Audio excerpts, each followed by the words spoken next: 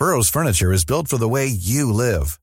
From ensuring easy assembly and disassembly to honoring highly requested new colors for their award-winning seating, they always have their customers in mind. Their modular seating is made out of durable materials to last and grow with you. And with Burrow, you always get fast, free shipping. Get up to 60% off during Burrow's Memorial Day sale at burrow.com/ACAST. That's burrow.com/ACAST. burrow.com/ACAST. Life is full of what-ifs. Some awesome, like what if AI could fold your laundry? And some, well, less awesome, like what if you have unexpected medical costs? United Healthcare can help get you covered with Health Protector Guard fixed indemnity insurance plans. They supplement your primary plan to help you manage out-of-pocket costs. No deductibles, no enrollment periods, and especially no more what-ifs. Visit uh1.com to find the Health Protector Guard plan for you.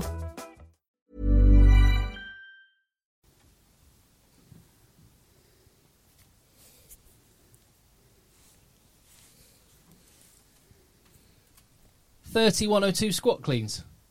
30. Wow, 30. Impressive. Yeah, massive, isn't it? Huge. 90 handstand press-ups too.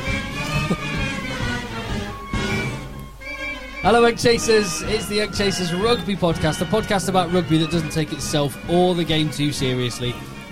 Back in the Rugby Dungeon for the first of two podcasts that will be in your feed. This one about, well, as JB would say, the rugbiest time of the year. Indeed, indeed. In fact, we got sent a gift by... I've got the original. Have you? Yeah. So why... Hold on. You've got... If you... It's just not on this laptop. Oh, I thought that when you said I've got the original, I thought you were... As in, you were being disingenuous about not being able to play it last week. Yes. So fine. Let's start the podcast as it should be started.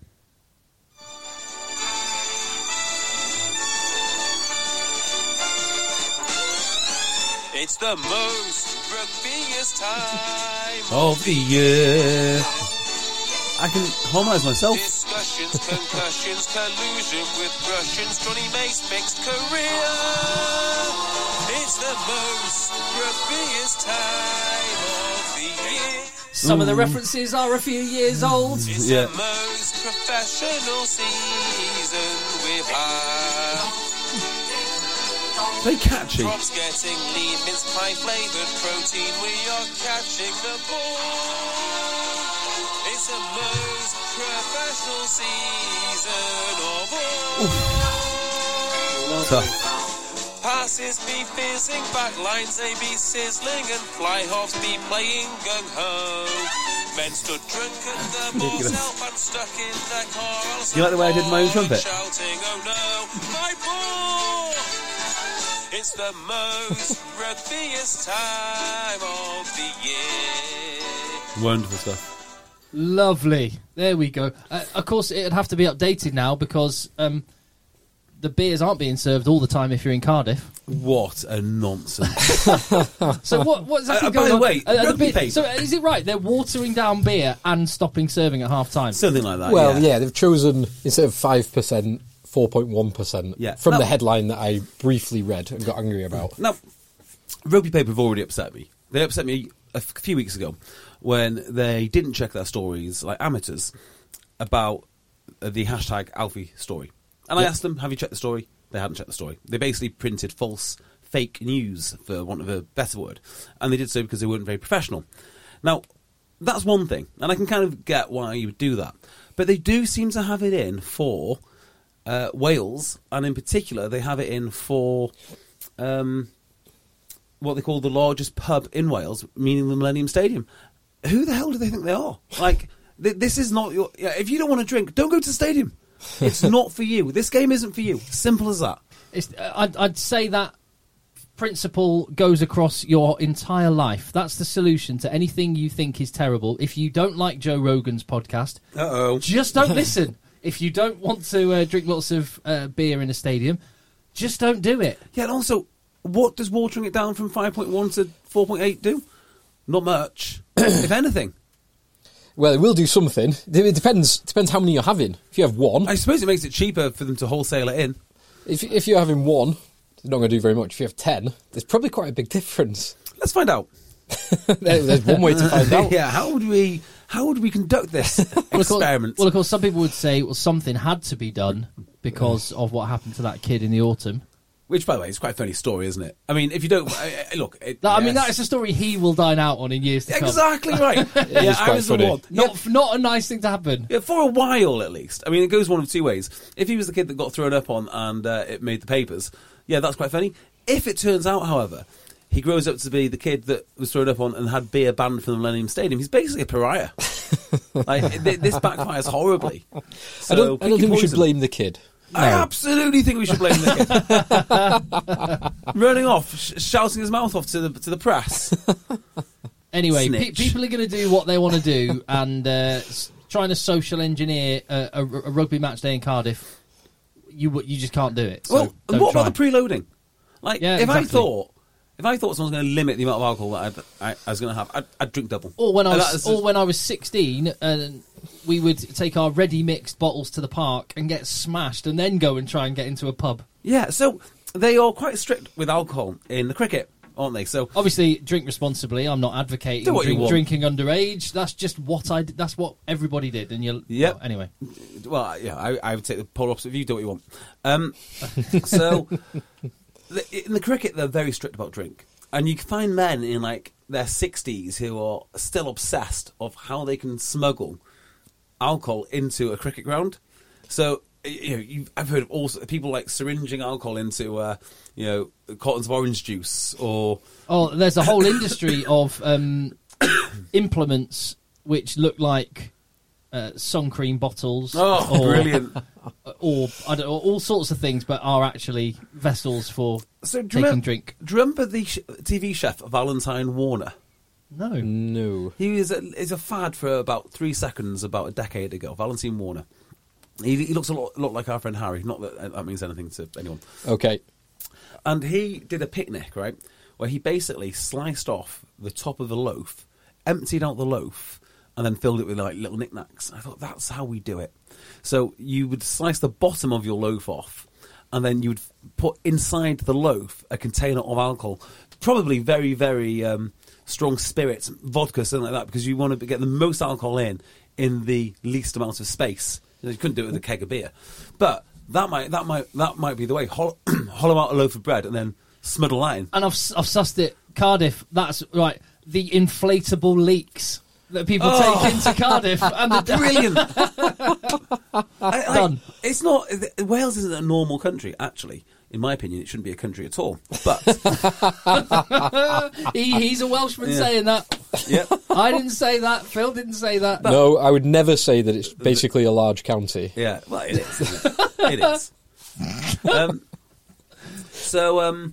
Yeah, they like to drink. The rugby culture there is built around drink. It is a working class sport, and they like to drink. And if you limit what they can do inside the stadium, they're just going to drink outside the stadium. So I think it's a nonsense policy. You're just pushing the problem to another point, which is actually, it might make the problem in the stadium worse if everyone is preloading before they get to the stadium. Do you know what a far better solution would be? I'm genuine now. If I wanted to stop people drinking, this is why you know it's disingenuous. If you want to stop people drinking, charge them £10 a pint. Charge them £20 a pint.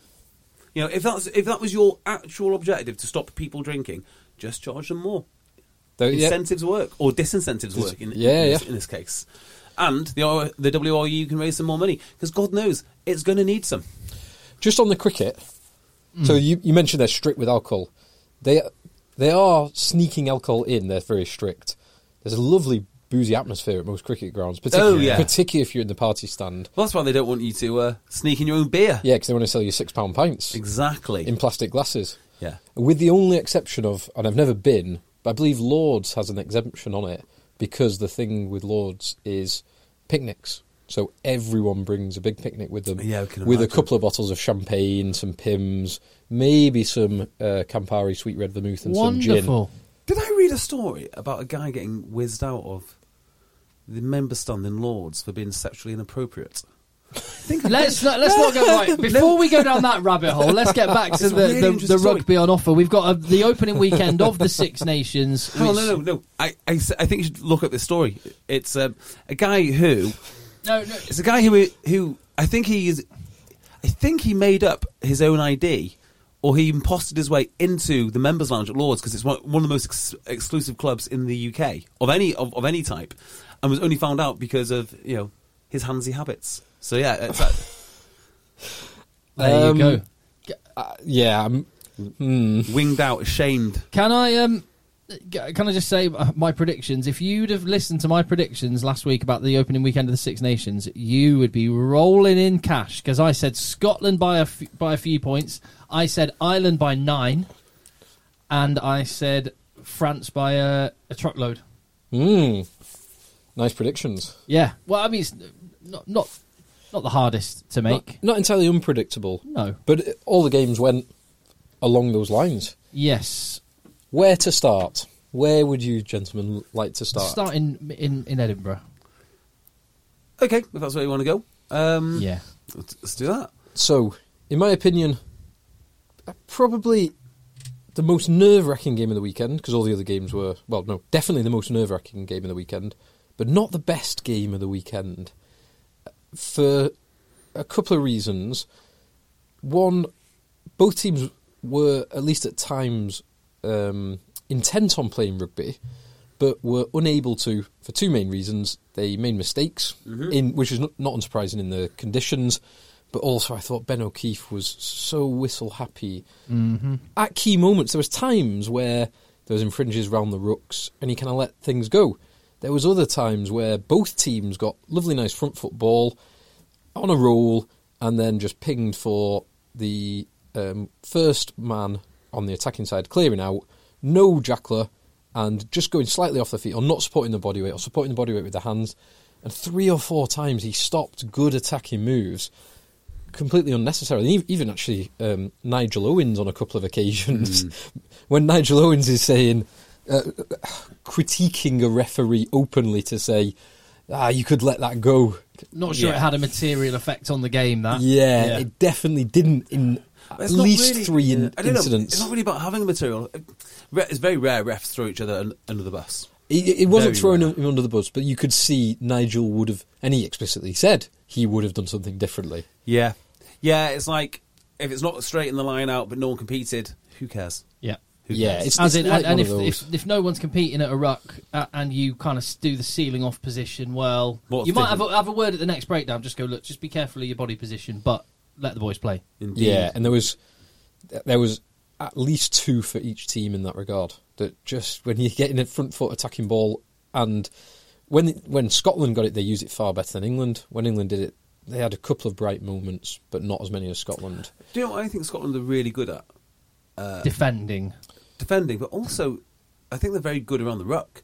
Not necessarily defensively, but I think they look after their own ruck ball a lot more efficiently than England do. There were times where England did not, a few moments, and case in point, the very final end of the match when Darcy Graham can turn over the ball. Yeah. That's a bad sign. And it was first phase off a scrum. It's not like it was total broken field. It was entirely predictable where Elliot Daly would be. And Darcy Graham gets in there first and turns the ball over. That's poor from England. It is. There was a lot of poor stuff from England, actually. There was a lot of endeavour, and I can't make up my mind from having watched it whether England were too predictable or whether Scotland were actually just really good in defence. It's probably an element of both. Yeah, and I didn't think England had a bad game for about 60 minutes. I think they were on top for about 60 minutes. Yeah. Did you notice the England back row much, though? Curry worked hard. Simmons carried well a few times. But the honest answer is not an enormous amount. No, Ludlam, good endeavour, but again, not hugely influential. But I didn't really notice Hamish Watson. I thought Jim Ritchie was very quiet. Was very good. Ritchie was good. Until he went off. Ferguson got man of the match, excellent. was good. Defensively, Bradbury was decent when he came on. Yeah, with England, though, I think they were the better team for 60 minutes, but they just lacked that clinical edge that Scotland actually did have, and that Scotland took the one try beautifully. I mean, in the first half, they were inside England's 22 for 7 seconds, basically scoring that try, which was a superb razor-sharp move.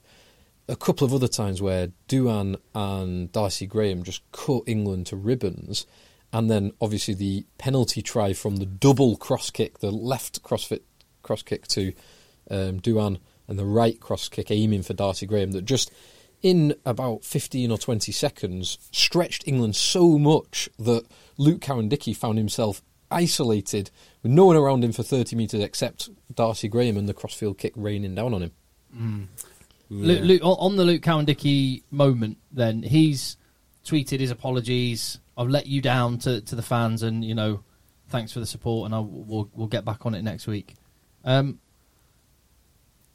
saw quite a few people chucking a kind of like what an idiot thing, but I'm not gonna hold it against him or judge him too much for that, because he was a hooker in an international game. Last line of defence on the wing. Yeah, I mean, if he's there, there's been multiple system failures. Yes, and credit to Scotland, and particularly Finn Russell, who masterminded those two crossfield kicks, for reacting so quickly and identifying the space. But yeah, you're right. It's system's failure to leave him there on his own. Exactly. I think, in my mind, definitely a yellow card and a penalty try. I've got no issue with that at all. So we were talking about this. Phil came over to watch the France game, and we were discussing the Cowan-Dickie moment. I watched this moment live in the rugby club, but with the sound off. So I was trying to work out what on earth are they reviewing. I thought it was a high shot, and because he looked concussed or basically out cold when he hit the ground, because that was horrible on his coccyx. Yeah, I mean, and his head hits his knee, basically hits his. He's folded up. What I assumed is post incident, the referees have seen a concussed hooker in an aerial contest and went, right, let's go to the TMO. So I'm racking my brains like, no, that can't be. And then the yellow card came out. I was like, that's outrageous. You can't yellow card Darcy Graham. Yeah. And then it completely threw me when Cowan-Dickie went off. I was like, what's he done wrong? And there's a penalty try. I was like, oh. In commentary, they were going, it's gone forward. So, yeah, it's like, actually, the fact it's gone forward, this picks up on something we got a question about last week. Yeah. The fact it went forward is completely irrelevant. Yeah. And the only thing you could say to Luke Cowan-Dickie is if you can get your hands there. Catch it. If you can get your hands there in the first place. Yeah. Do you think he's just why clumsy? swat it? But he definitely swats it. There's a motion forward. It's like he would. I mean, I think he's given himself a potential career change of a volleyball player. Team GB are looking at him. But this, he did well to get up as well. Yeah. For his big old unit, he got up well. So he swats it forward, doesn't it? And I'm trying to just swatting it backwards is still penalty. If it goes out, if it goes into touch. If straight into touch, Because Rob Carney's got done for that. Yeah. And penalty try and yellow carded for it. Yeah. So if he swats it back, he's obviously thinking, I'm not going to be able to get into the in-goal area to dot it down. You can't swat it out. I don't know what he's thinking. He's not thinking. He's found himself. He's not. He's basically found himself in a position that he's not used to. And he's just thought, or not even thought, he's just instinctively reacted, how can I stop this try? Yeah. Exactly. And so I think the decision was exactly correct, yellow card and penalty try. I do not blame Luke Cowan-Dickie. No. Not overly. Agreed. No. If you want to know why rugby's so dangerous, look at how he lands, by the way. Try and regulate that out of the game. And I did see a few people saying, a try wasn't certainly going to be scored. Yes, it was. Well, 2 points on that. It doesn't have to be certainly. It's just a try is probable. Yeah. And if you try and argue that an international winger catching a high ball is not a probable try 5 yards out, then it's a bad argument. Yeah. Although I do not like the argument where the referee says he wasn't in a realistic position to catch. I'm thinking there are a handful of people who are qualified to make this decision if they are in a reasonable position to catch, and they are all on that field, and they're all professional rugby players. Well, just kind of tying the two things we've talked about so far in this game together with an email from Jim Stanbury, who got in touch at contactedchasers@gmail.com, says, hi boys, love the pod, blah blah blah. Wondering on your thoughts on the commentary in the Scotland v England game, and with no disrespect, with Nigel Owens. It was a tremendously tense game, unbelievable atmosphere, but at times it felt I was watching a refereeing tutorial. I get there are a lot of casual viewers, and the BBC probably feel that rugby is complicated and will need some explanation. However, does the casual viewer really care about the hooker's break foot, or what felt like a 10-minute explanation of what the ref is looking for when officiating the scrum? I found it patronising and dull to listen to. The Six Nations is rugby's biggest shop window. We want to keep people watching. Maybe think about checking out the local club, or at least start watching Prem highlights now it's on terrestrial TV. Just need to keep it brief. For example, It's illegal to volleyball the ball into touch, is all viewers need. Anyway, rant over. I don't know if I agree with him, is the answer. So Because it before the depends- BBC, Sky used Nige in the Lions right, okay, tour, for didn't Nige, they? yeah, okay. Yeah, but anyway, go on. Well, no, what I was going to say on that is, like, we got an email last week, didn't we, about something or other. Well, about the break foot. We got emails about all sorts, Yeah, but you but- mean about the break foot and Yes. axial loading. And this week we got an email about loose head and tighter props. And I think it very much depends on that emailer there, where he played. So, I would be pretty... I don't think I'm going to learn much from Nigel Owens or the commentary team telling me about the break foot, because I'm fairly familiar with front row play. Wouldn't add much value to me. But I think there's an army of people out there who are like... Maybe not the 10-minute explanation. Well, but certainly what I will say is Brian Moore explaining the break foot and axial loading, I think, would have made it more confusing than the ignorance of not knowing. Yeah. Do you know, there is this myth in rugby That was my circles. take, because it was the first scrum. He tried to explain it, and I thought, my God, if you're I vaguely know what you're talking about, but now I'm more confused than I was before. I can't. And you played imagine, hooker. I can't imagine Yeah. what a casual viewer is thinking at this moment. There was no actual loading in Brian's day, though. It took 3 seconds. They would sprint Yeah. into forming a scrum. Well, So Brian remarkable is, to watch, actually. Brian's on his way out of the commentary setup That was, for that was BBC. that was his last. And I was sort of mixed on it. I never like to see anyone lose a job for any reason, actually. But I do think time has moved on where... There is losing a job, and there is a contract coming to an end and it not being renewed, isn't there? Yeah, I guess there is. Because Jeremy Guscott is in the same situation. And I'm really delighted I don't have to watch him every Six Nations. And it's not because I don't like them as individuals as such. I mean, I don't think Brian Moore is nearly the intellect everyone makes out. But I don't feel they put in the hard work around the club. Maybe not more, but definitely Guscott, around the club game. Like, there's no effort. He doesn't seem to know any of the players. He doesn't seem to be able to comment on what have they done in their club week in, week out, what the trends are there. You've got to be really switched on. I think if you've got a background in club rugby, not club rugby, but Premiership rugby and league rugby, then you should then be elevated UFC. to the... Yeah, you should be elevated to international. But you shouldn't just have it because, they wheel you out once a year. Yeah, I've not been the biggest fan of Guscott over the last few years. I think he comes across as bored and disinterested half the time. Mailing it in. There is something I do quite like about Brian Moore and Jiffy, though, just because it is like putting on an old, comfy stretch jumper. Like It's like the two fellas up in the Royal Box in the Muppets. Yeah, exactly. They're incredibly one-sided most of the time. They're incredibly patriotic, and they don't always quite get it right, but it's still quite good fun to For listen God's to. sake! He's kicked it away again! Numbers! I like Jiffy, though.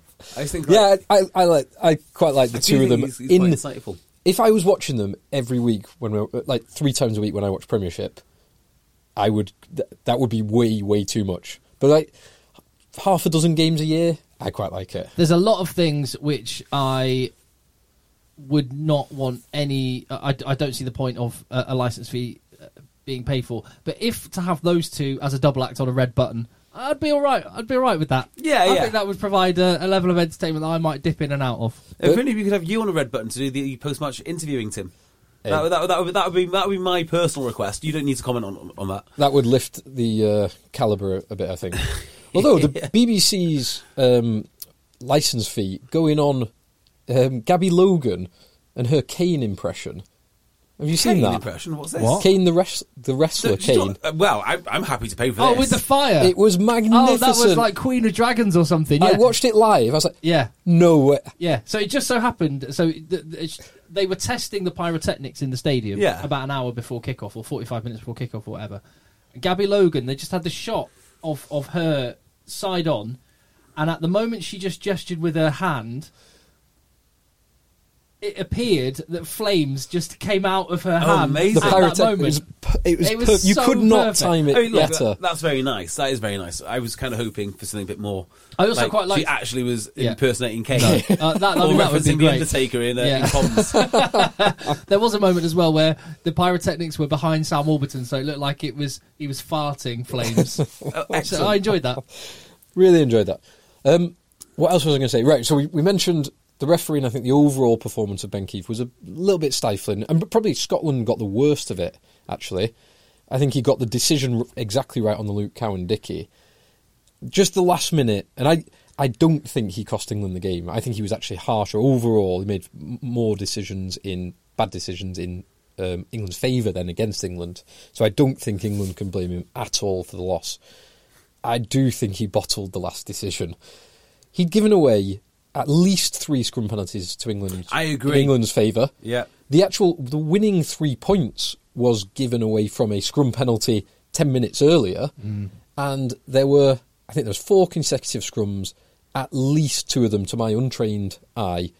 Look, and the penultimate one before the ball came out looked definitely like a scrum penalty. The Scottish pack just folded. Yeah. And he, on every single one of the 3 or 4, he bottled it, basically, refused to give a scrum penalty. I think there is now a real good argument in scrimmaging to get rid of the driving straight law. No one drives straight. If the scrum goes back and forward straight, that should be the standard. But I don't think there should be a law anymore saying that loose heads can't, if you want, bore in. I think you just have to deal with it. It'd probably be a much better thing. Because on that last scrum penalty that never was, there was a lot of people arguing, well, Joe Marler's illegal anyway. Look at the angle that he's coming in at. And it just doesn't really matter. It just doesn't matter. Like, the physics of a scrum means you almost always bore in anyway. I mean, that's very hard to push. It's very hard to push on one shoulder only. Just think about that. There's 16 people involved, and the physics of it is constantly so changing. Messy, yeah. It's hard to sometimes people saying Joe Marler was doing this. Well, that might have been in a microsecond reaction to what someone else is doing. But I think the point is, and this is what I was thinking as I was watching it, is like, if this was in Twickenham, he'd have given every one of those. Yeah, I think you're right. Because they're dominant. They're England dominant. Dominant in that. They've been dominant in the scrum for most of the game. Yep. There was only 3 in the first half, I think, but they might have got 2 penalties from those 3. I did see one Scottish scrum which was very good. Yeah, so that was when LCD was in the bin, and Scotland had a scrum. So England only put 7 men in the scrum. Scotland had a very dominant scrum 5 metres out, and that's when they took the 3 points immediately. That was the winning 3 points. Got it. And Ben O'Keefe was very happy. It was rightly a Scotland penalty. And he was very happy to give it at that stage, 10 minutes from the end of the game, rather than right at the end, which did seem like he bottled it on that. But what would the penalty do? It basically allowed them to go into the corner and drive with it. Well, take the 3. It was a kickable penalty, 10 yards outside the 22, well, or go into the corner. Well, on that... Hang on, what was the end score? Sorry. 2017. Yes. So it would have been a tie. It would have been for a draw. tie. Yes. They had an opportunity to potentially kick for a tie a few minutes previous to that. That was more difficult. It was significantly more difficult, but I was thinking at the time, this is 2015 again. Yeah, I know. Go for the points. This is international rugby. Yeah. I was also thinking Henry Slade, because George Ford with a right foot kicked to the right-hand touchline. That's a great point. And he only got about 10, 15 metres. Why did they not think that? And Henry Slade had kicked with his left foot earlier in the game as well. So that didn't make sense to me at all. I didn't even clock that. Yeah, You're right. That's a tricky one. But I would not have complained going for 3, because the worst case scenario is Scotland have got to run it out from their own line. Yeah, and there was actually, at that point, when they had the other 3, there was... I think 3 minutes left on the clock. So you did have time for another shot. And actually, England, I think they lost that line out as well. They kicked to the side and lost the line out. And then it got knocked on by Scotland, which led to the scrum. Elliot Daly turned over by Darcy Graham. Let's talk about England's team selection. Just briefly, a bit of Eddie Jones, just to tie up the referee. He was asked a lot in post-match about the referee. He was. And he did not answer any of it. He just said, "Oh, mate, you're going to have to wait for the video. I'm going to do a Resi-style video. Keep an eye out." In the 90-second interview post-match, he basically didn't answer. He just said, "We're happy with the way the referee played." He's like, didn't get sucked into it at all. It's the referee's decision. We stand by the referee's decision. The referee, they're in charge. Blah blah blah. Happy. Which I have to say is a consequence of players and coaches starting to feel like the press and interviewers are there to just chuck banana skins to make headlines. Yeah, I agree with that, and I meant to say it before because I feel like I've been a little bit critical of Ben O'Keefe in this. Ben O'Keefe was the referee for the Seconds Lions test. He refereed in probably the hardest game for a referee ever to referee in. Yeah, you're right. 5 days after the Razzie video was leaked. So I'm not surprised he was cautious, and there was a time where he called the video referee to check whether Joe Marchant had knocked it on or Ferguson had knocked it into touch, which I don't really think that's what the video referee should be used for. But I think you can draw a straight line from the Razzie video to him being nervous around big calls like that, because that was a consequential call. Interesting. Yeah. So actions have consequences, and long-term consequences. And one of the consequences is you're going to get players and coaches stonewalling you with any question and refusing to give an opinion because they just get hammered in the media when they do give an opinion. Yes. England's team selection. I'll let you guys talk about it. So happy with the pack. Yeah. No real surprises there. Gone for an athletic pack in difficult conditions, but other than a few knock-ons which happens, and the Ezekwe being out of position for the first try, I thought the pack played pretty well overall. Backline, I was quite happy with it before the game. After the game, and this is something I've mentioned a few times, and Eddie's mentioned a few times in his press conferences, it's clear as day to me, that he is picking multi-positional players. Yeah. So he's picked Slade at 12, who's a 13, but can play 12, can play 10, and we saw him in the autumn sitting at 15, even though he was not wearing the 15 shirt. We've got Elliot Daly, who can play 11, 13, 14, 15. Freddie Stewart can cover the back three. Marchant is 13 11, or wing. 14, yeah. And Max Malins, who can kind of play anywhere. Yeah, 10 out, pretty much, he could play. And while there's positives in some scenarios like that, I just thought that England's backs were, well, really they were totally outshone by Darcy Graham and Duhan van der Merwe, who they are specialist wingers, they are unique specialist wingers. I was trying to think the last time that you've had a kind of little on large combination like that, and I reckon Julian Surveyor and Nehi Milner-Skudder in the 2015 World Cup shout. Would be... Who was with Shane Williams and George North? Were they on the same team? They must have been. Probably, right at the end of Shane Williams' career, very early in George North's career. Yeah, that's a great shout. I wonder if I'm sure that there'll have been like a Keith Earls, Shane Horgan mix at some point. Yeah, it must have been. Probably a little bit of overlap there. Jeff Wilson, Lomu. Yeah. I don't know if you count Joe Roth as a big winger, but mind you, both the Australian wingers back in the day were fairly big. Depends who's playing Joe Roth and Takiri, Sailor. Well, hang on, that Sailor's a bit after Joe Roth. Joe Roth, Ben Tune, something like that. But Ben Tune was a big athletic bloke too. Yeah, but you're right. That combo is classic. But it doesn't happen very often. And I totally agree with you. We were both picking Max Malins in our at wing in our team that we wanted. Yeah, we got that. I'm not sure two not out and out wingers is the way to go. Wouldn't you know? You've got four players that are kind of playing out of position in the two centres. So Slade is not a 12. Mm. Daly can play. He can play 13, 11, 12, as we just said, across the back line. But he's not really a specialist 13. He's not played an enormous amount, certainly for England in that position. Marchant plays wing, but he's more of a 13. Why not just swap Marchant and Daly? I mean, all of your problems are solved. I think because we didn't see that much of it in this game, just because there was not that much cohesion. As I mentioned before, partly because of England errors, partly because of refereeing.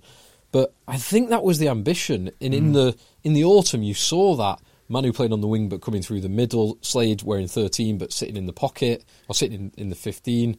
Smith 10 being 10 but actually getting the ball, but Farrell being first receiver and feeding Smith. Exactly, all of those things, and we just didn't really get the opportunity. I think that was how they wanted to play. They just rarely got the opportunity to do it. Had plenty of ball, though. They did. And interesting, in the first half, both teams took a bit of a weird tactic with the kicking, because England a lot of times put little grubber kicks through in that first half to try and get, I think, Duhan turning and going back, and he actually generally did very well with it. Scotland kicked a lot in that first half, and they always kicked to keep the ball in play, which is actually a little bit insulting to what they think of the running ability of England's back three. And they shut them down. They shut them down pretty much every time. I think you've got Elliott and, say, Watson back there. You probably show him a bit more respect. Yeah. I don't think Malins, for all the great things he does, it doesn't scare you. I'd say he was the one. He's the one member of that back three that does return the ball well.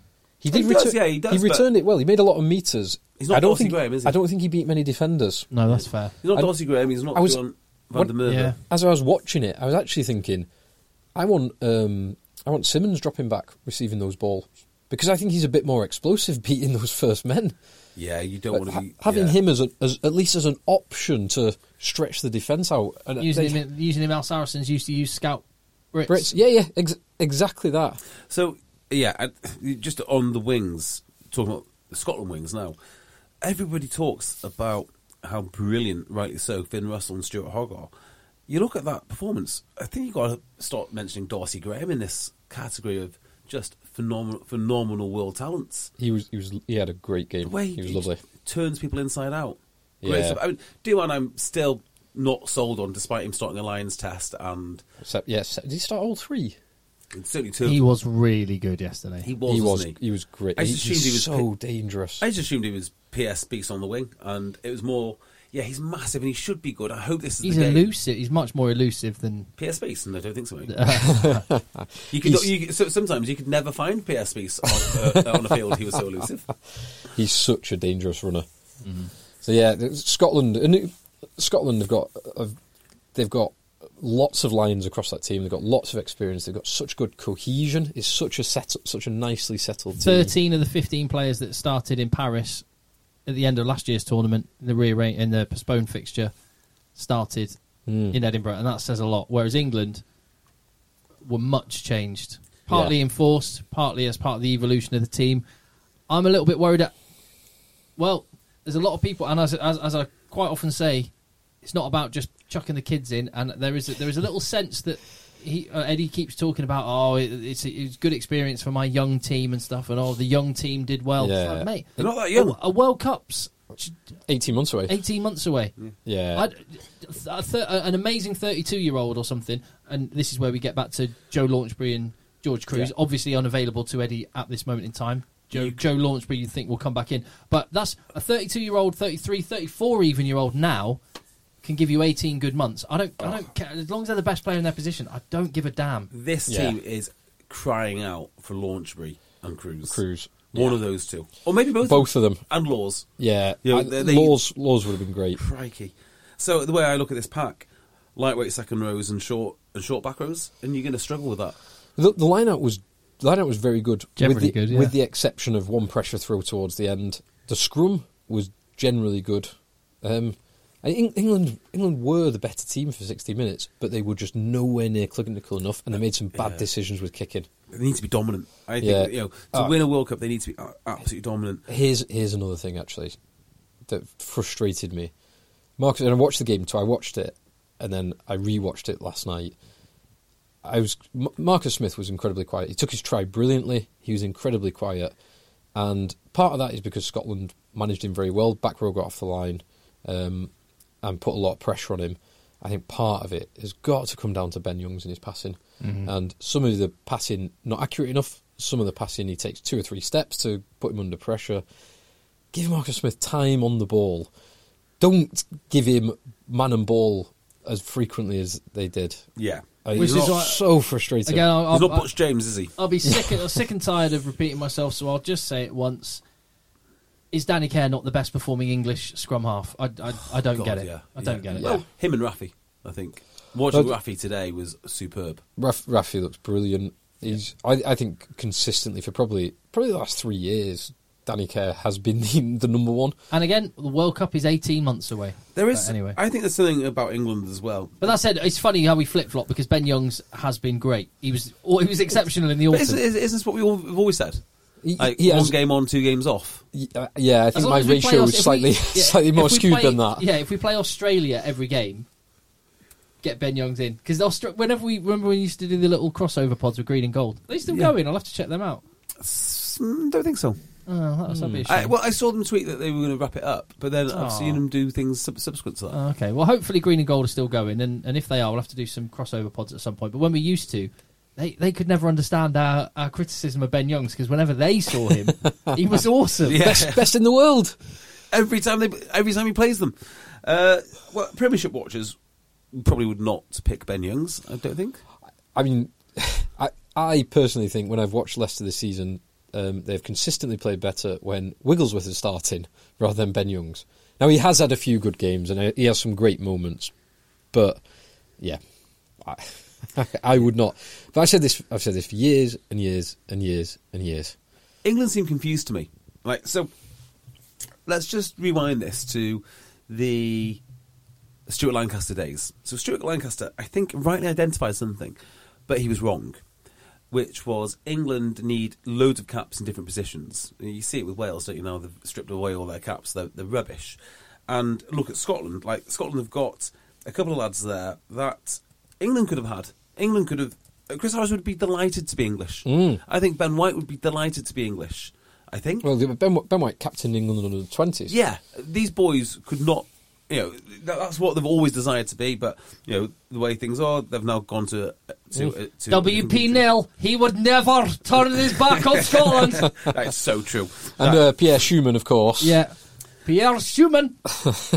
So, because, and I spoke about this last week, Scotland have time to work with these guys and make them into internationals. They give them their caps and they sort of climb the ranks, and then they become starting lions like Chris Harris. Which is just an incredible story.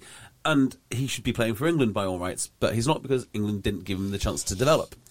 So Stuart Lancaster rightly saw this and said, right, we're going to make sure that all the players have loads of time to develop, and we're going to carry on picking Brad Barrett, we're going to carry on picking all of these people, and it's going to be great. The problem he had, which he did not foresee, is that if you have a consistent team selection and you're not winning, or you're not that good, then the press will get on your back. And, instead of being bad because you're rotating the team all the time, you're bad because you've got this constant barracking all the time. And I'm as bad as anyone for it. If you don't perform in an England shirt, get out. Get Don Armand in. Get Don Armand in. That's exactly right. Now, England have gone and taken this a step further, because their coaching setup is in a constant state of flux. And I wonder if they would really benefit from the foresight Scotland have shown, or indeed Wales showed under Gatland, which is the consistency of coaching and systems for 4 or 5 years. But I think Eddie actually likes this constant chaos. He thinks it gets the best out of the players, and it might. I don't know. I don't know what it's like to coach at that level. But it seems to be...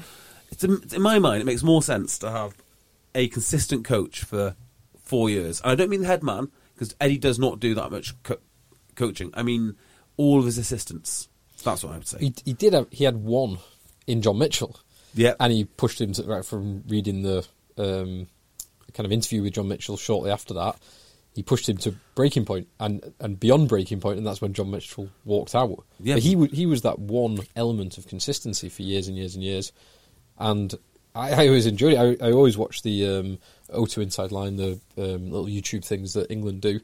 And the boys seem to love him. He's an awesome thing that you'd see every week. He would put on the shirt of the opponent. He's 50 years old, but he's still a bloody big bloke. Yeah. And he'd let run into the forwards and they'd just nail him. So I've got a pretty dim view of John Mitchell because of the experience at Sale, and people who worked for him they don't speak highly of him at all. That said, I've also heard that he's a completely reinvented man who's into mindfulness and meditation and just chilled out completely now and gets it. I'd love to know which one of those versions of the story is true. Maybe they're both true. Yeah, probably a bit of both. But I think from what I'd seen, I think he did very well in that England setup. What have we got now? We've got Martin Gleeson, who's now running the attack. Yeah, which I've seen some good things. Yeah, I have seen some good things in autumn. Yeah, but they had Gleeson before. No, they have Gleeson. Before that, it was Amor. Before that, it was Wisemantle. Before that, it was... no. Take your point. Who was the other one? Oh, there's been a bunch. Yeah, they did show on BBC. They showed all the different coaches in the different positions. Did they? And it was about 5 coaches in every single positions over the. What's Eddie been in now? This 6 year? Yeah, 2016 to 2022. So it's an interesting strategy, and I'm not saying it doesn't work, but I also think, don't know. We have got examples of it of the opposite working in much smaller nations. I'm not going to get carried away with this result. I predicted a Scotland win, Yeah. and I think it would be disrespectful to Scotland for the reactionary against England, because Which of the kids would you throw in now to right the ship? All of them. All of the kids. I'd throw in Roebuck? I'd throw in the best players in their position. So Roebuck, I'd put Danny. Rod. I'd bring Danny Kerr into the squad. Reed. It's all the stuff we talked about last week. Unbelievably, an England squad is looking threadbare at lock and threadbare at centre. Yeah. Manu's fit and playing again, and so that old Played gravy train might start again. Played 20 minutes. Charlie Yeah. Ewells. Great hit on Esterhazen. Yeah. Charlie Ewells is on the bench. Hang on a minute. My Ultimate Rugby app says Charlie Ewells is 105 kilograms. No, he's not. He's definitely not. He's a tight head 8. He's definitely not 105 kg. Definitely not. 105. It's easy to be 105 kilograms when you're 6'6". No, he'll be like Too light. Yeah, that's what he'll be I'm like saying. 115. Oh, good. I thought you Yeah, were saying he's not going to be 105 kg. No. He will be heavier than that. There's no way. There's no way. I don't know if he was totally lean. Maybe between 105 and 110. There is no space on the international field for a 105 lock. No chance. There's just it should be illegal. It's for safety reasons. I'd say who so within the squad, it's difficult, but I'd have Barbary on the bench. So Laws being back would be brilliant. I'd love to see Barbary on the bench, and probably even a 6-2 split on the bench. I'd like to see Ollie Hassel-Collins, because I think that back line was a bit lightweight with Slade and Daly and Marchant and Malins. They are all a bit lightweight. And he's a big, strong boy. He is. He's a BSB. BSB, I like that. Get Ollie Hassel-Collins in. Yeah. And Jack Noel could have done with coming on earlier as well. There's no one in this pack I particularly blame for anything, but I think as a No, they worked hard. combination, it doesn't work for me. So obviously Mario stays. Tom Curry obviously stays. The rest, they're going to need to really relook at this. You need some bigger bodies in there. Nick Ezekwe. Well, as we said, the line-out wasn't a problem. Bodies, mate. You need bigger blokes. They did have a couple of driving mauls not far from the Scotland line and were disrupted at least twice. But in terms of ball carrying, Tom Curry has developed that. Yep, Tom Curry's good. Tom Curry's a great Sam carrier. Simmons was great, so I don't care that Yeah. he's short. He's like, who the hell would want to tackle Sam Simmons running full pelt? Not It's Ali Ludlam, Price. Yeah, not Ali Price. Yeah, Ludlam and Ezekwe. You could move Ezekwe to 6. I'd be happy with that, and then get a big boy in the second row, or you remove them both and just replace them with Laws and a big boy. That would be my solution. BSBs. Yeah, but I don't know who that is. Yeah. Well, anyway, well It's done not to Charlie Scotland. Ewells. No one who plays for Bath should be allowed to play for England until things improve. Well done to Scotland. I'll tell you who, speaking of big strong boys... Pierre Schumann? God, he's a unique-looking man. He is, isn't he? He's an is. incredible Wow. specimen. I'll tell you who's a... All those porridge oats growing up. Big strong boy. And I'm sure the last time I saw him play properly, he was running in a 50-metre try.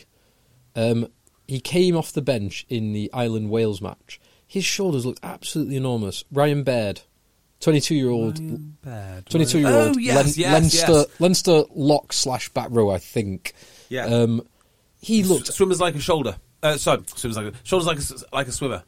Shoulders like a world's strongest man competitor. He looked absolutely enormous. Well, I think I saw him first when he was like 19, and he was lithe. Yeah, now He looked more like a 400-metre runner 3 years ago. He looked absolutely enormous. Well done to Scotland. Agreed. Mother's Day is around the corner. Find the perfect gift for the mom in your life with a stunning piece of jewelry from Blue Nile. From timeless pearls to dazzling gemstones, Blue Nile has something she'll adore. Need it fast? Most items can ship overnight. Plus, enjoy guaranteed free shipping and returns. Don't miss our special Mother's Day deals. Save big on the season's most beautiful trends. For a limited time, get up to 50% off by going to BlueNile.com. That's BlueNile.com. There's never been a faster or easier way to start your weight loss journey than with PlushCare. PlushCare accepts most insurance plans and gives you online access to board-certified physicians who can prescribe FDA-approved weight loss medications like Wegovy and Zepbound for those who qualify.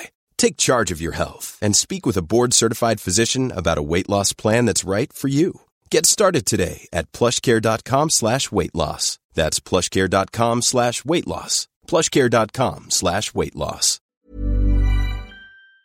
Well, here's something fun. Ireland beat Wales by 27 points to 7. 29 points to 7. I'll tell you what. 29.7. I think it's the end of the world for Wales, isn't it? Well, I was watching this game 3 minutes before full time, or whatever it was, 5 minutes before full time, thinking that Wales were lucky to be 29-0 down. Wales were. There was some endeavour in defence. Not a lot else. Yeah. There were some very funny tweets midweek about how Josh Adams is a world-class defender and will not be a problem at 13. I'll have to relook at that one, I think. It feels like it kind of worked for George North. He would have been on the Lions tour as a 13. Did it work for George North though? He would have been on a Lions tour as a 13. He had a great season. He did 13. It well. I really think he did. So it's very difficult to say that you fluked the Six Nations.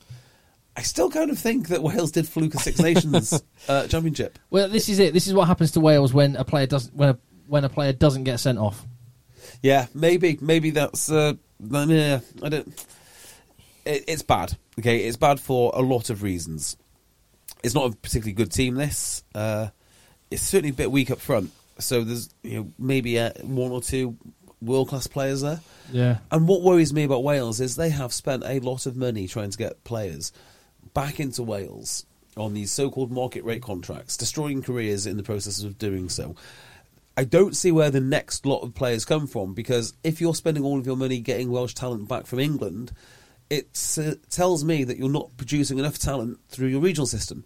The regional teams are garbage, and I'd probably say with the exception of Cardiff, who look quite strong when they put everyone out. They beat Toulouse 28-0. Yeah, that's exactly right. They nil Toulouse, which is quite incredible.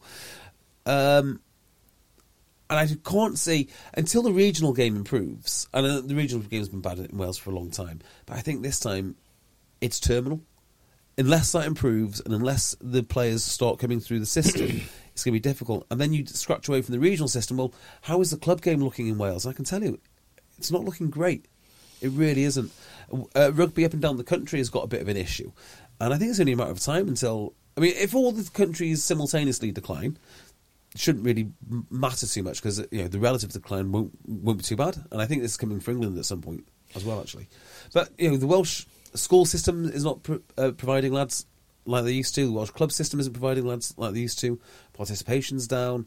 Clubs are not functioning as well. The Welsh government is doing everything it can to destroy basically sporting and social life. You add all these things together, it's very, very bleak. So you mentioned fluking the Six Nations, or not fluking the Six Nations last year. The Jam Slam. Yeah. I think, so if you look at the number of players, the number of world-class and incredibly experienced players who were playing last year who are unavailable right now, so Ken Owens, Alan Wynne-Jones, a back row of Navidi, Tipperick and Falatau, Jonathan Davis and George North were playing in the centres last year.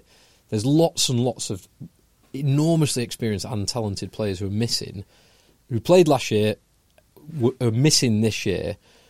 But all this has actually done is accelerated the decline, because all those players are, in 3 years, after the next World Cup, those players won't be around, or 80% of those players won't be around. So you've just accelerated the death of the golden generation in Wales, and they are heavily going to pay the price for it in this year's tournament. This is so grim to look at. I mean, two of the players that Wales have got arguably aren't really that Welsh, in Thomas Francis and Will Rowlands. They're paying through the nose to get them back into regional rugby. They don't even play regional rugby, to be fair. Adam Beard is probably... out of the tight forwards, that's the one that I'm most... Actually, Wynne-Jones is class. Wynne-Jones is class. I do love Adam Beard, but they can't do it on their own. Yeah. And Wainwright's a great player. Jenkins is a great player. Basham's an impressive young man. Very good player. But they need more experience. They need more experience playing at this level. But and they need the leaders around them. So my theory... Sorry, Tim. No, I was going to say there's a compounding factor on the way that the domestic competition they have operates, because there was one stat, I can't remember who I was chatting to, but Brian O'Driscoll, in his in the last 5 years he was with Leinster, didn't play a single away game. Oh, Johnny Sexton. In Johnny the Pro Sexton will 14. be very similar. Johnny Sexton will be very similar, which means, how do you sell? Oh, Leinster are coming to Cardiff. That should be a massive occasion. Let's look at the team. Oh yeah, no, that's fine. No one knows any of the players.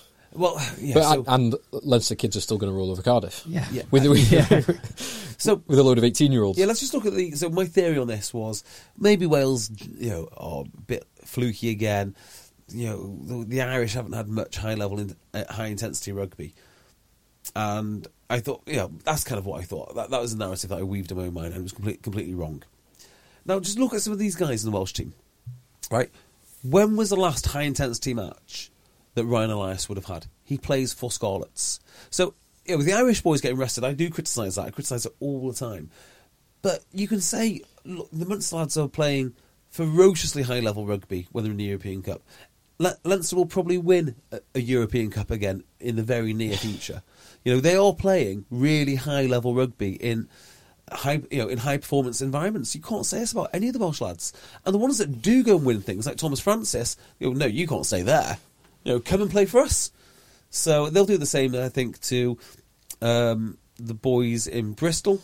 Sheedy, Johan Lloyd. Johan Lloyd's brother. And they've got a Rhys bevy. Zammit. Yeah, Rhys Zammit. He's currently flying high in the Premiership. Well, you can come and play on the Dragons. And then you've got the lads in Exeter. And I wouldn't be surprised if they're going to the Premiership clubs now. Not because... basically because that's the only place you can get good rugby. That's it. So we've laboured Wales. Let's talk about Ireland. Oh for a bit. that first 20 minutes, they picked up where they left off in the autumn. Yeah. They were good. They really did. And actually, the first half of this game reminded me of the All Blacks game, where Ireland were by far the better team in both All Blacks game, first half particularly, both parts of the All Blacks game and this game. But first half, they were by far the better team, but in both games they left points on the field. Ireland could have been 28-0 up at half-time. Similar with the All Blacks. The difference is I was expecting the All Blacks to come back stronger than they did, but Ireland got stronger in that game. In this game, you knew that Ireland were going to go from strength to strength, and it was 10-0 at half-time. It could have been 28 then, and arguably, Ireland could have scored 40 or 50 points in this game. They were that much better than Wales. And on the Ireland team, there were some awesome performances. The front row were absolutely class. 2 second rows, brilliant. I thought Van der Fleer was everywhere. I thought he was hard done by not to get man of the match.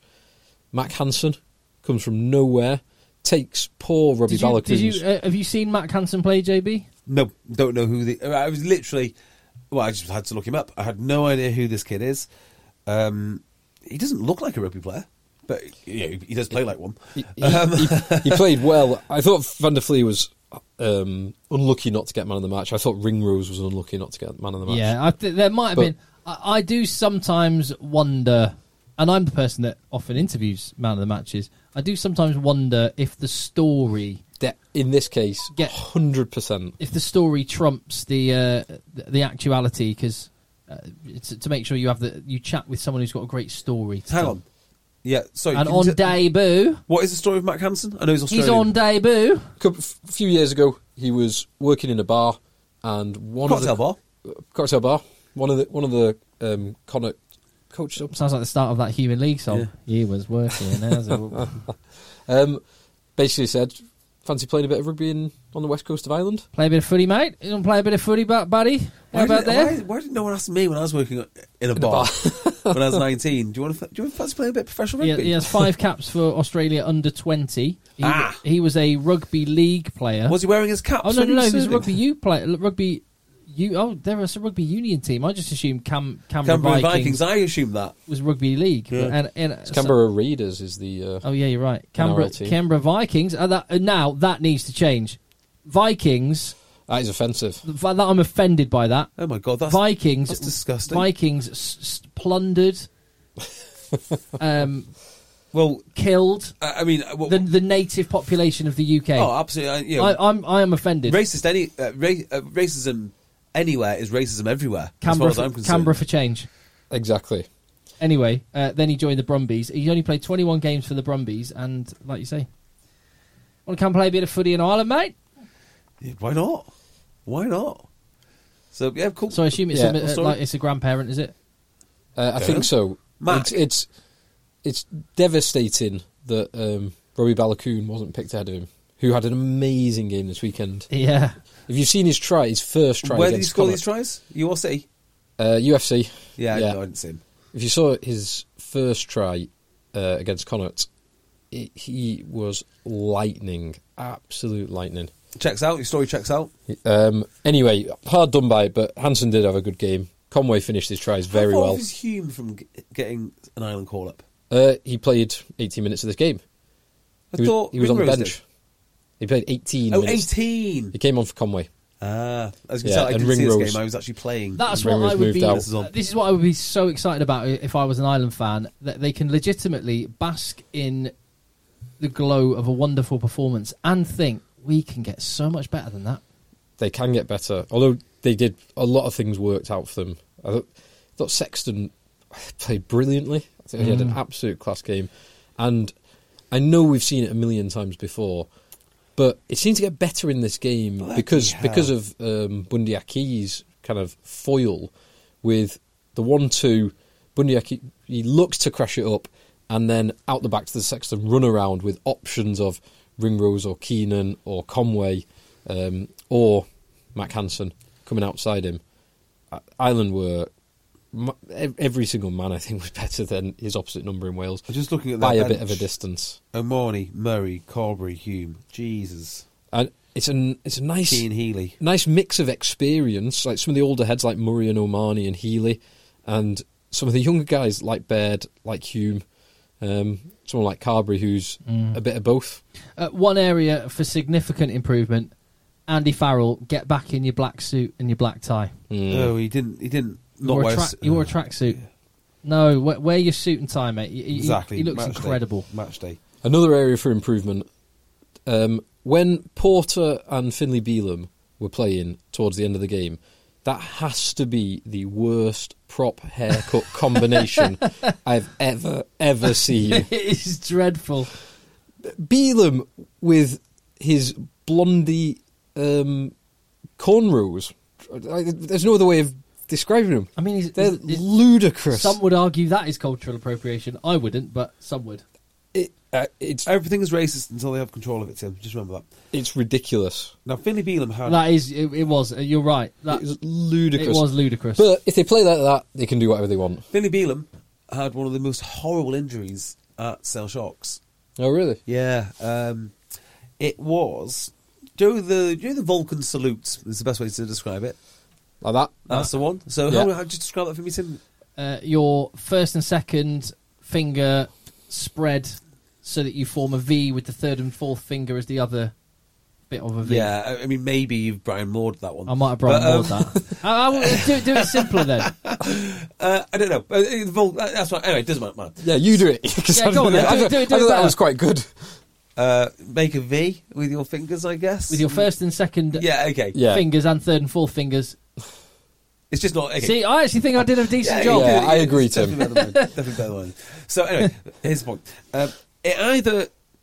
His injury is either splitting down Oh, this way or sort of going through the webbing of the middle there. God. And he, every professional rugby player is a brave man, tolerant to a lot of pain.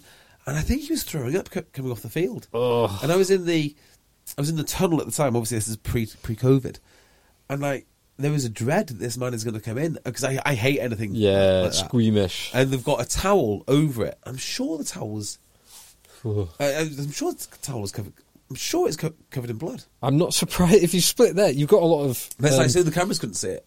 That will not heal for a long time as well. Well, thankfully Oh. he is healed and playing for the Ireland. But God, you can imagine it. Yeah. And he was in. It was awful. It was absolutely awful.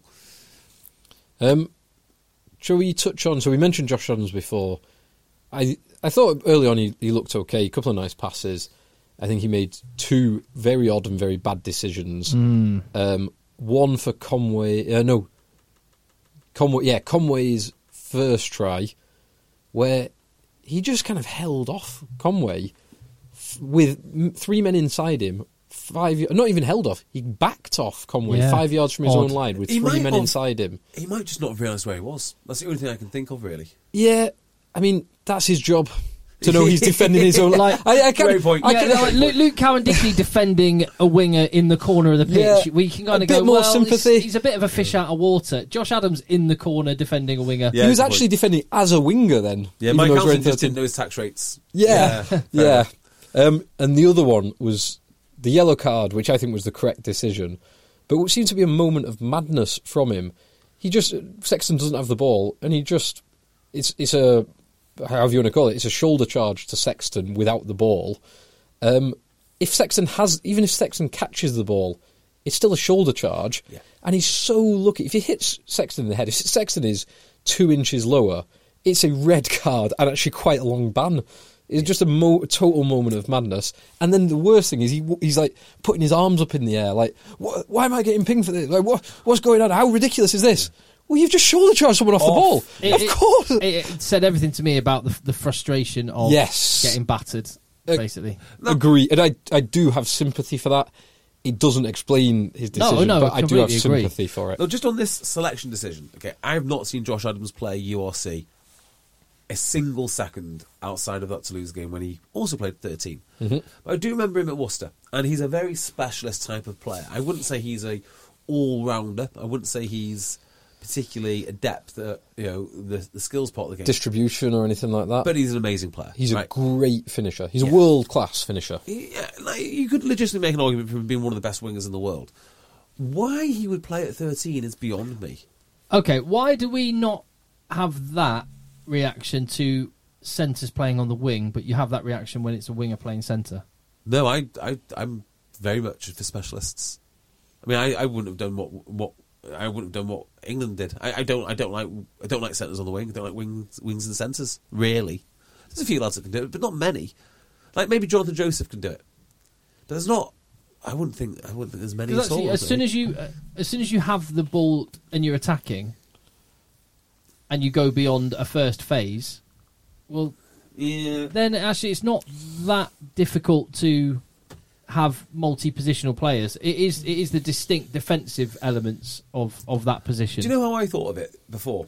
I thought of it like when you play rugby, there are certain situations you love to find yourself in because you know what you can do and you've done it a million times before. Like, a really simple one is I used to really love being a forward in a wide channel because I know I can catch and give the ball. So if I could manufacture those sort of opportunities, I would do so. And I also know that I like hitting a line, going out and then coming back in, and I know all the angles because I've done that a million times. And I think when you're a specialist winger or a specialist centre, you know the situations that you like to find yourself in. And when you move just one out, it does sound ridiculous. And it does sound counterintuitive because we're all talking about skills and chaos and open play. But a lot of rugby is repetition. And I think that when you take these guys out of those particular things that they like to do, then it gets really, really hard. Because if they're unfamiliar with it, it does make a huge difference. I get that. I suppose that, as we've already touched on, Wales do have the very recent memory of it working very well in the case of George North. And they are quite similar players. I'm all for it in principle, but like you've got to practice being any one position, you have to practice being every position or lots of position. So I don't particularly like guys playing wing for the club or 13 for the club and playing wing, and wing for the club and playing 13, or playing wing and then 15. If you're not used to doing it, the same as if you're not 13 playing 12. That's absolutely fair. It's a different skill. And George North was playing consistently for Ospreys in that position. And sometimes it does Ospreys? Yes. Ospreys Scarlets? No. Ospreys. Ospreys, wasn't it? George North Ospreys. Yeah. Ospreys. And sometimes it works in the complete opposite direction, which is they just like the freedom of a new position and the chance to prove themselves, and they just go out and have a blinder. It just depends. I mean, that's happened loads of times. But yeah, I wouldn't be picking. There's no evidence from his Worcester days, at least, that Josh Adams is an international 13. With the players that were available, who would you have put there then? Well, Owen Watkins on the bench, and I think he's a very capable individual. And you would have dropped out who from the starting lineup? Josh Allen. Well, McNichol. anyone really. I'd just move Adams out one. Yeah. I like Watkin. He's a big. He is a big strong boy. Big strong boy. BSB. Kicks and passes. Mind you, I also don't think he's probably hit the heights that he was expected to when he first came through at the Ospreys. So maybe if he went over to England and played for a bit, he would improve. Got some serious rugby. Any more on this? Just love Ireland at the minute, and this is what I want as an England fan. This is what if I was an Ireland fan, I'd be very pleased. Yes. But equally, I can be quite pleased as an England fan because I'm going, oh my, Ireland are looking pretty fearsome. When's the World Cup? 18 months away. Brilliant. Yeah, perfect. That's fine. Time to peak. To peak now. There is one thing I'd like to mention. Not skill as such. I was amazed how fast Gary Ringrose was. You don't get many Garys these days, No, do you don't. I had to just check myself there. I was like, is it Gary? Gareth? Gaz Ringrose. And there are any rugby players rapid. called Kev? It's Kevin Simfield, Big obviously. Kev, yeah. But there's no. Is there an international rugby player called Kevin? Was this We should have a roll call on. Right, so let us know. Contact headchasers@gmail.com. I want old names that are not in vogue anymore still being still being represented at international level. Not many Clives. I can't do a single Clive playing internationally anymore.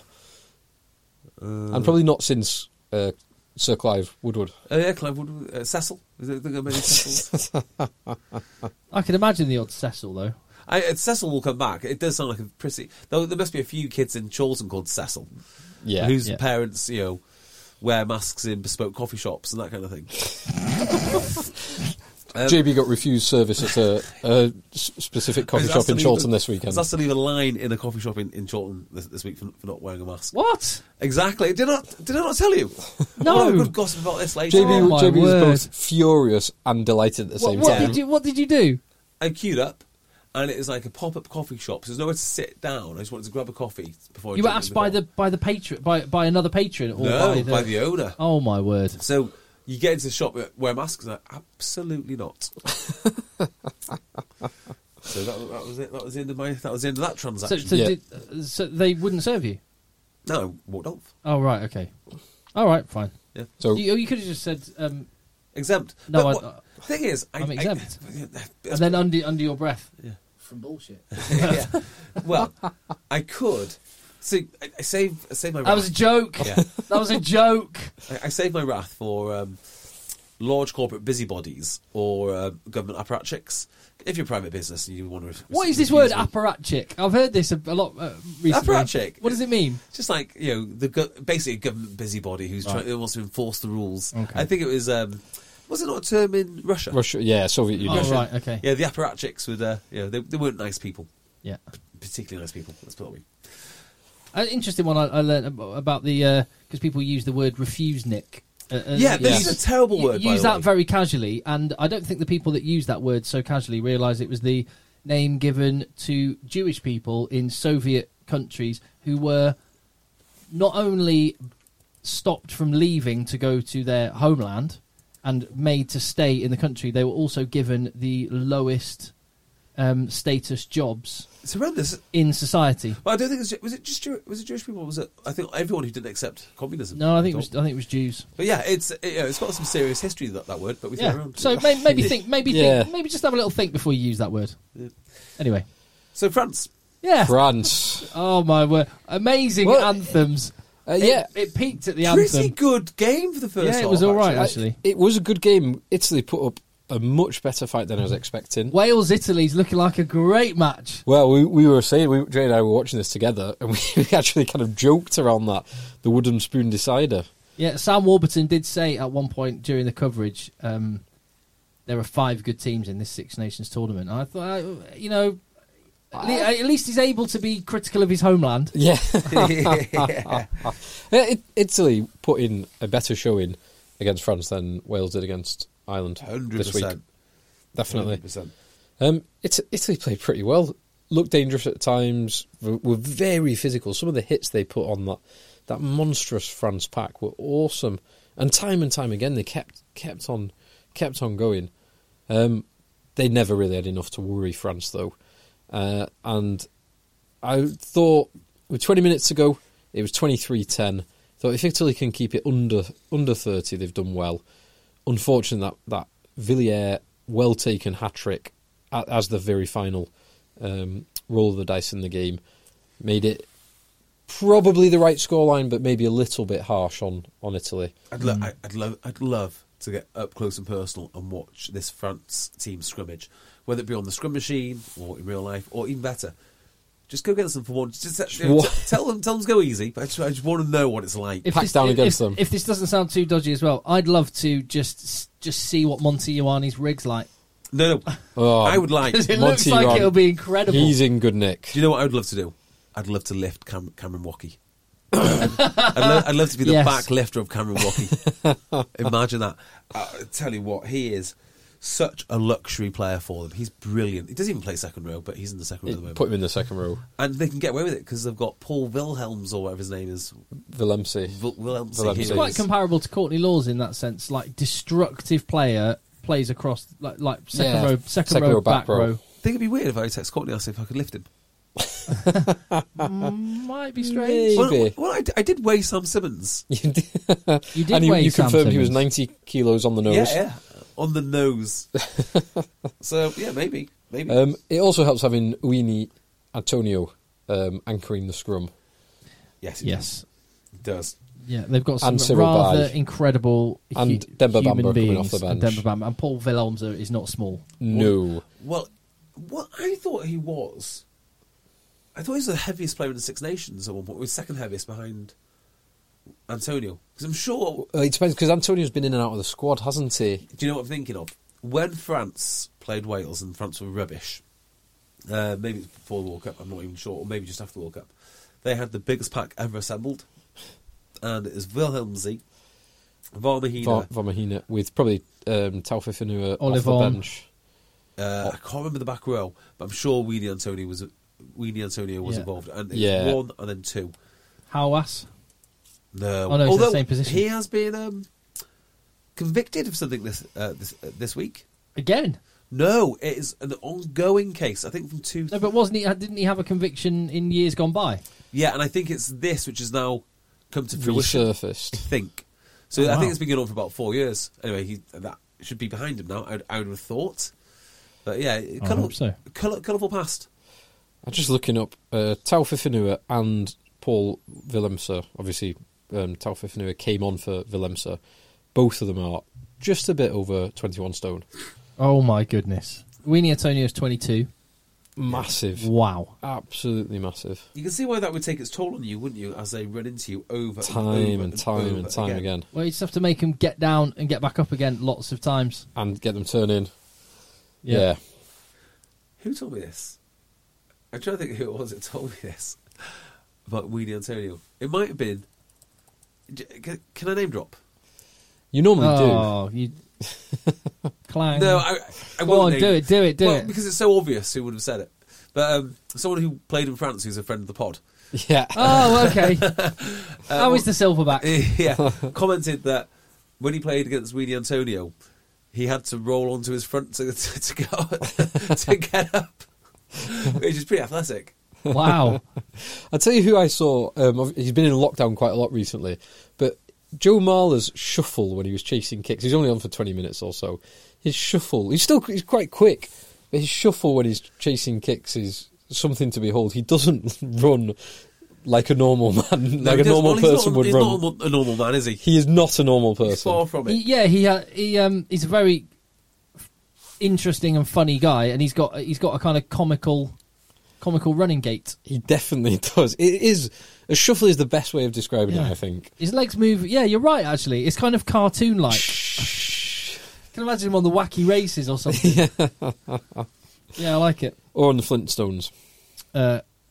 Yeah, France are massive. France will get better. They weren't at their best. Italy were encouragingly better, but predictably can't sustain a level of intensity in international rugby. So, yeah, Maxime Luca has got shades of Michalak. I was like, is that Second coming? He can't be back again, can he? The second coming of Michalak. Third coming or fourth coming of Michalak. Lacing up his boots like Bruce Willis, saying he's tall for this shit. And again, and Villiers is just the archetypal reason why English rugby needs to look to France. Is he Villiers from a lower league club or something? Yes, he and did. Jaminet. And Jaminet as well.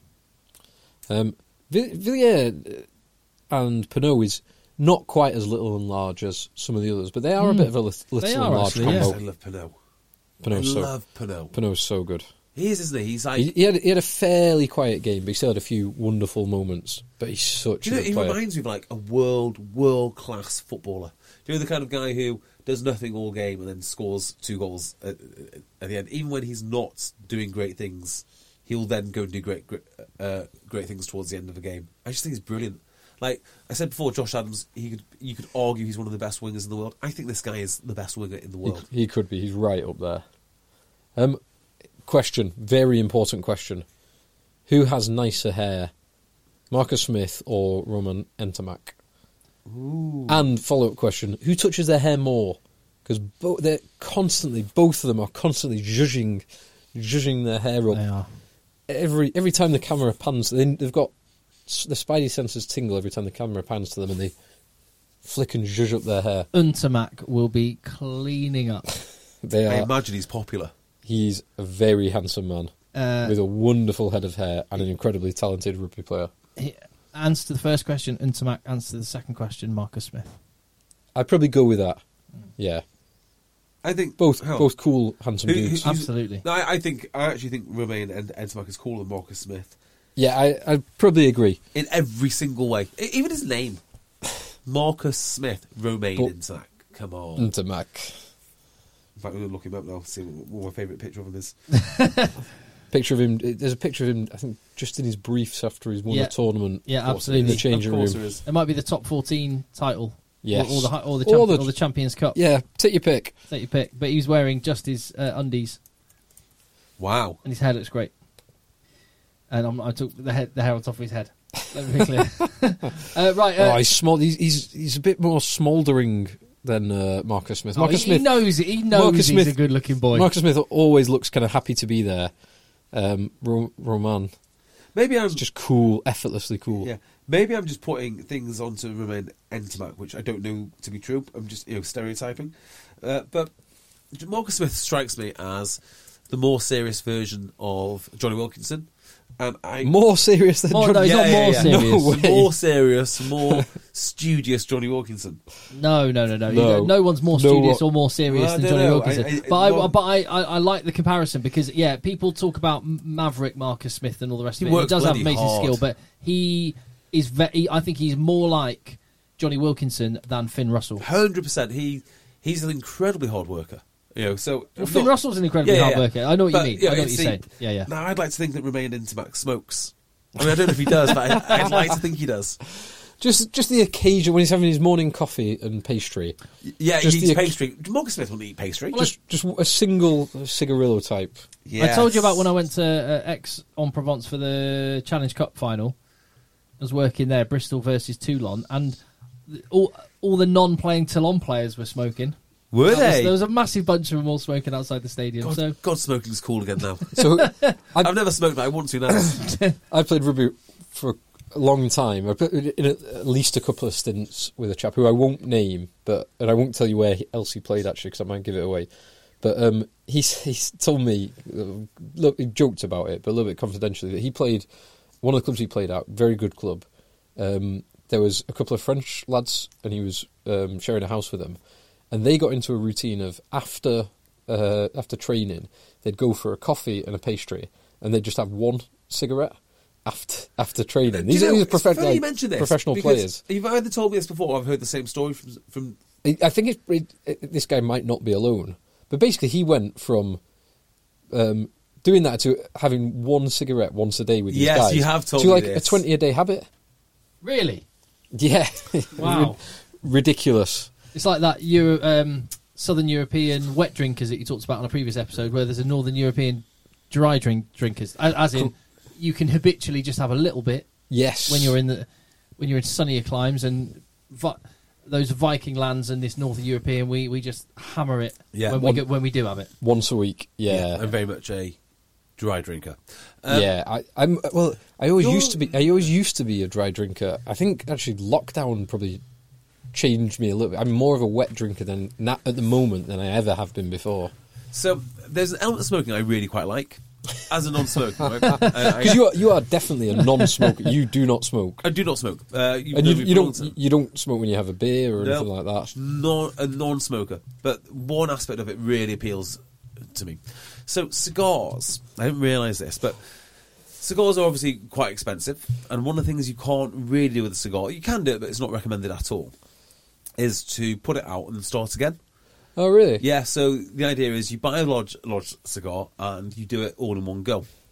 So is that just a machismo thing? There's I can't imagine it. Does it? It's not going to ruin it by stopping it and starting apparently again. It goes stale, yeah. Allegedly. Okay. So I've watched a few YouTube videos on this, obviously. So you can learn anything on YouTube, can't you? So I thought this is really... Well, my thought was, I bet the cigars are like wine. I bet there's like a massive culture behind them. I bet there's, good ones, bad ones, good producers. There's all sorts of things. And there's lots of nonsense as well, no doubt. Oh, so much nonsense. I watched this one video where they talk about the best things to pair cigars with, but it's like from Bud Light all the way down to coffee. It's like, okay, this is nonsense. But what I do like about it is because you've got to commit to smoking this thing, and it could take you like 2 hours. You should do it with someone else, and the whole principle is it's a commitment of time to spend with someone else chatting whilst you have your cigar. And I do quite like that. There's a certain element of being social. So yeah. I invite you round to my house for a cigar. Well, you're locked in now for 2 hours because we're not allowed to do anything else other than smoke a cigar and drink our whiskies. And drink our whiskies. And as soon as you crack that bottle, as soon as you break the seal on that bottle of whiskey, that's going down as well. And so there is something quite nice to that. I do remember being in a bar in Krakow. I think it was just me and you at about 3 o'clock in the morning, and having a couple of beers, maybe a gin and tonic, maybe a Negroni. Yeah, it actually might have been close to like 5 in the morning, or 6 in the morning. It was definitely light when we got out of there. But I just remember a girl coming round selling cigarettes inside this bar, and neither of us smoke. And I think you asked the question, "Can we smoke in here?" She's like, "Yeah." I'm in. Okay, well, we bought such a novelty. It might be one of the first packs of cigarettes I've ever bought. Yeah. We smoked maybe the only cigarette I've ever had. Yeah, we smoked maybe 2 of them and we were like, this is rubbish, isn't it? It is so rubbish. It is rubbish. And it's not cool for any kids listening. Nah. I mean, it's subversive now because of Bandit, isn't it? So, yeah. A few emails from before we finish up here. Make sure you read the email from the 3rd of February? That's a really good email. Can we read the email from Ross Digby Patel? Yes, that's exactly where I was going. I think it's an interesting one. Yeah, because I didn't spot it at the time, and then I rewatched it. No, there's one on what's the date? You need to read this one. Oh, here I've got a few. Let's read this Ross Digby Patel one first. This is quite a quick one. So, Ross Digby Patel says, who I think he's Scottish, says, "Good evening. Good game this evening. England should have won with the possession of territory, but given I thought we'd be stuffed by 30, I'll take the outcome. That being said, Scotland's first try should not have stood. The ball was caught by the ball boy, which it was, straight from the kick, so it's dead. Therefore, the quick line-out should not have been allowed. Staggered they did not check this, given it happened before in the Six Nations, Mike Phillips versus Ireland 2009, and just wanted to point this out." So... that is it. Well, first, thank you for the email, and that email right there just demonstrates the incredible rugby knowledge and I can't think of the right word. Ironically, as I'm just praising someone for being so astute. Yeah, insightful. That is the word I was looking for. Yeah. Fantastic email, and I didn't spot this. Nobody spotted this except evidently Ross, and he's absolutely on the money. Well, or is he? Here's my question. I don't actually know the answer to this, but I don't know if it was a quick line-out because the line-out actually formed. So the ball boy catches the ball, the hooker takes it off him, or he might have even taken a separate ball, but anyway, it has been touched. But I think both sides of the line out actually get there, and then he throws the ball in. So he's just, as soon as the line out is formed, the ball gets thrown in. And England were not prepared, but if they forwarded a line out, the question is, do they need to... There's no signal that anyone needs to give. Once you're in the line out is formed, therefore Scotland can take it at any point they want. Yeah, now, I'm just remembering this now, because I'm reading the email. I saw this in real time, I thought the same thing. Yeah, there's no reason why Scotland can't take it. There really isn't. Yeah, because it was referred to in comms. It was referred to in comms as a quick line out, but I don't think it was. As in a quick line out where you throw the ball immediately or shortly thereafter, it goes dead. It was a line out taken quickly rather than a quick line out, if that makes sense. If the differentiation makes sense. Yeah, it does. I'm just going to get it up. Just while you're here we go. Have you got it? There's another email somewhere that you need to read, Tim. While you're getting it up, I'll just read this from Robert McGregor, who is in Toronto. He's Scottish, and just wanted to highlight how incredible the Six Nations is, and rugby in general, at bringing together British and Irish communities outside of the home nations. He was in Hemingway's bar in Toronto, and that's a great spot to enjoy rugby. And he was there with people who were all resplendent in their clobber, presumably early in the morning, 9 a.m. until, he says, to be honest, Christ knows when we all left on the Saturday evening. But what an unbelievable way to spend the day, and rugby bringing people together. So well done to Damien, owner of Hemingway's bar. Sounds like if you're in Toronto, that's where you need to go to get your rugby fix. And says, would love for you gents to host a live pod in North America at some point. Yeah, we'd love to go. Rob, as soon as we can, we're there. Let's see this. Joel VP or Joseph Pinkerson. Let's see this. Here we go. So we're watching. So line outs formed. You're right. Yeah, two players. He took it quickly, but nevertheless, it was a conventional line out. It was a quickly taken line out rather than a quick line out. So I think, intuitively, I thought that was okay, but I don't actually know because I never really form a line out. Yeah.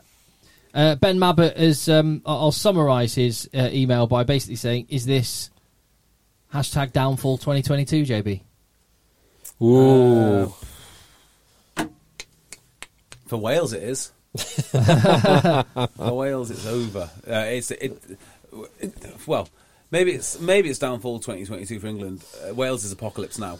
The problem with England, they finished 5th last year. They can't really fall any lower.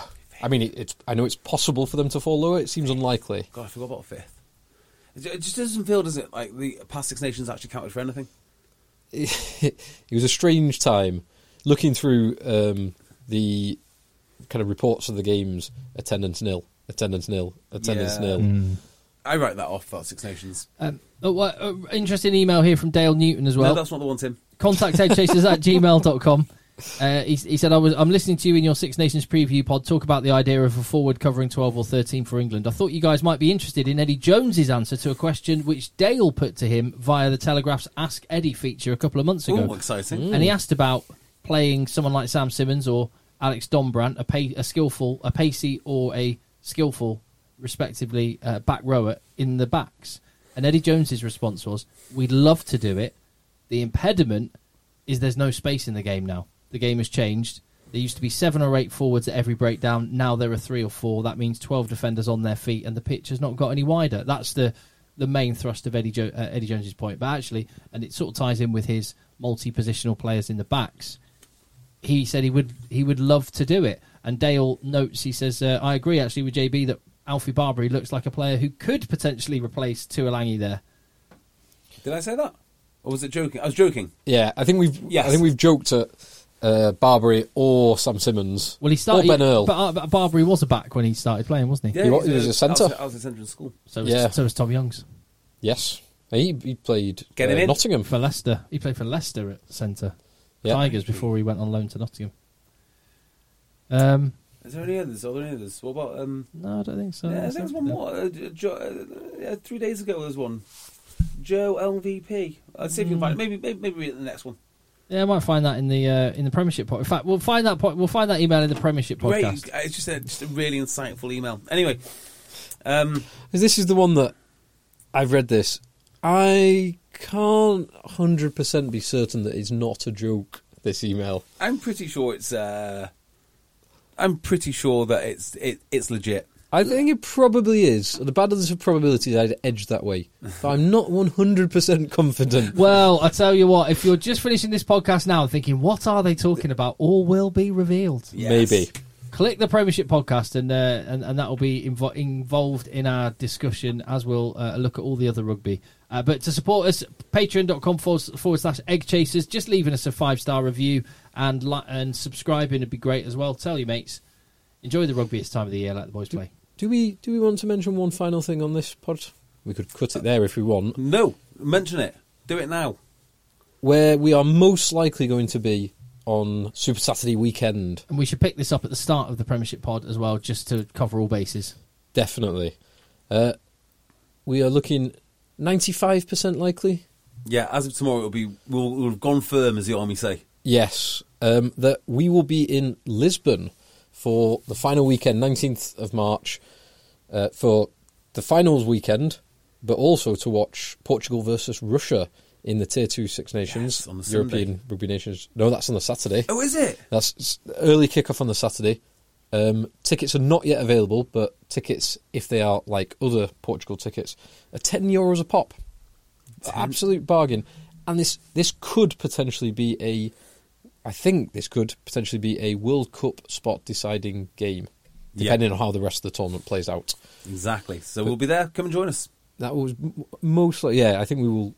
I think we are very, very confident that we will be in Lisbon on the 19th of March for that game, and we will be releasing more details on what we'll be planning over that weekend in the coming weeks. There might not be a live pod, but there will be a lot of live drinking. Live beers. Live beers. Yeah, live in real-time beers. Beers and watching rugby. The content of what happens during those live beers will definitely make it onto a pod. Yes, quite. Yes.